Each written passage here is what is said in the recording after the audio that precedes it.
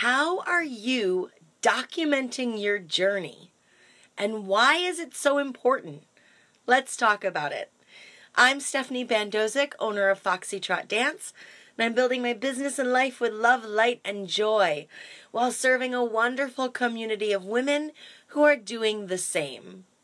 If you are up to big things in the world, if you are building a business, a ministry, a nonprofit, working towards an advanced degree, writing a book, you are going to want to be documenting your journey. In fact, Gary Vee, you know how much I love Gary Vaynerchuk, he says it's so important that you shouldn't even be creating content. His motto is document, don't create.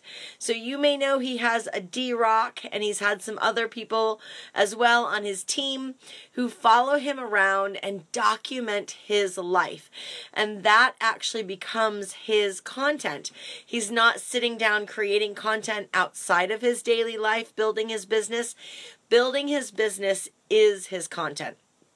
Now, you are going to want to be documenting your journey, even if and especially before you have a D-Rock. Why? Well, here are 3 good reasons.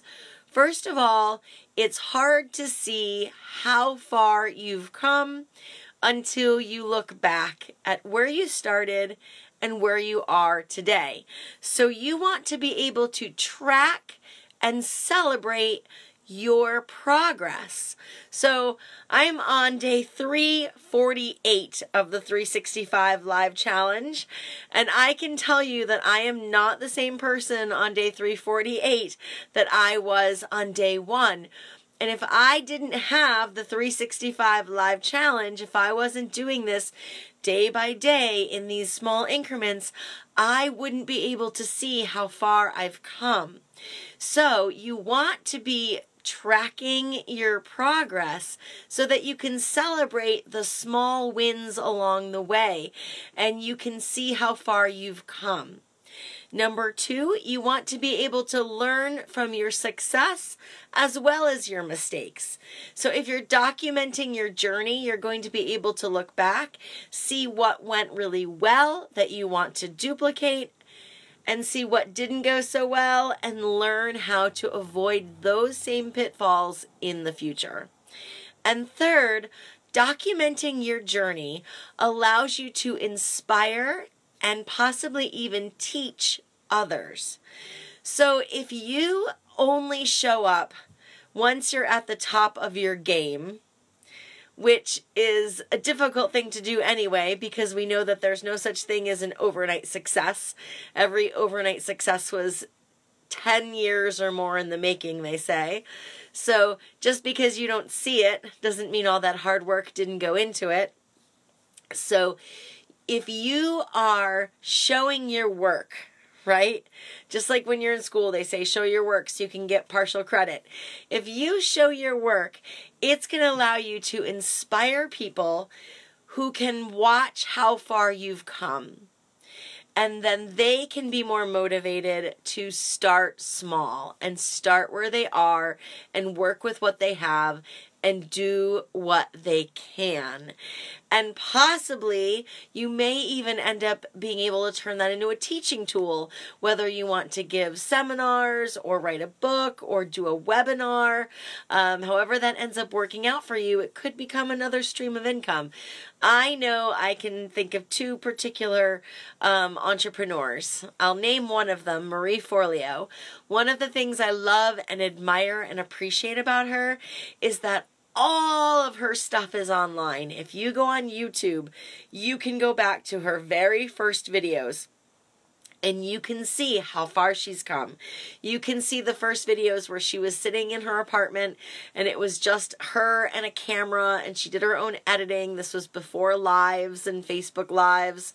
And you can see then as she went, when she got a set, when she got a better set, when she got people helping her with her hair and makeup, when she moved from like a notebook to I think a iPad or some type of tablet to reference her information on. You can see as she progresses, and that's very inspiring for someone like me who's doing Facebook Lives from my home to see how far Marie Forleo has come. Conversely, there's another entrepreneur who at the very beginning of my journey, I don't even know if I was an entrepreneur yet or I was an aspiring entrepreneur is more like it. And I was really inspired by this woman. I actually was, she was my top pick for inspiration and education. And one day when I went to go find all of my favorite videos, they were pulled down. And only a handful of her most current, most polished works were available for view.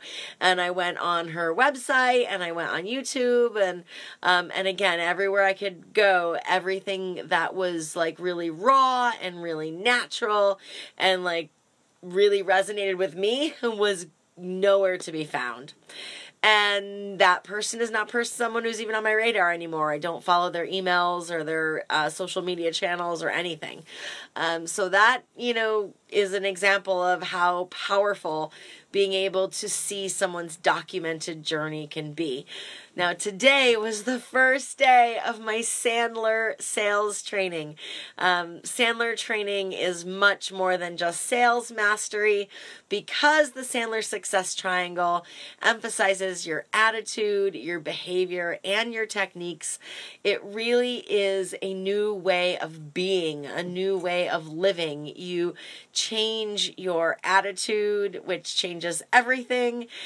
You change the way you act in the world. You change your thoughts about how you go into conversations, and it's really a totally different way of living with integrity that honors your time as well as the time of your clients or prospects. And, you know, things like that cannot help but bleed into your personal life. As a matter of fact, if something improves your business, especially like through communication skills, you should use that in your personal life.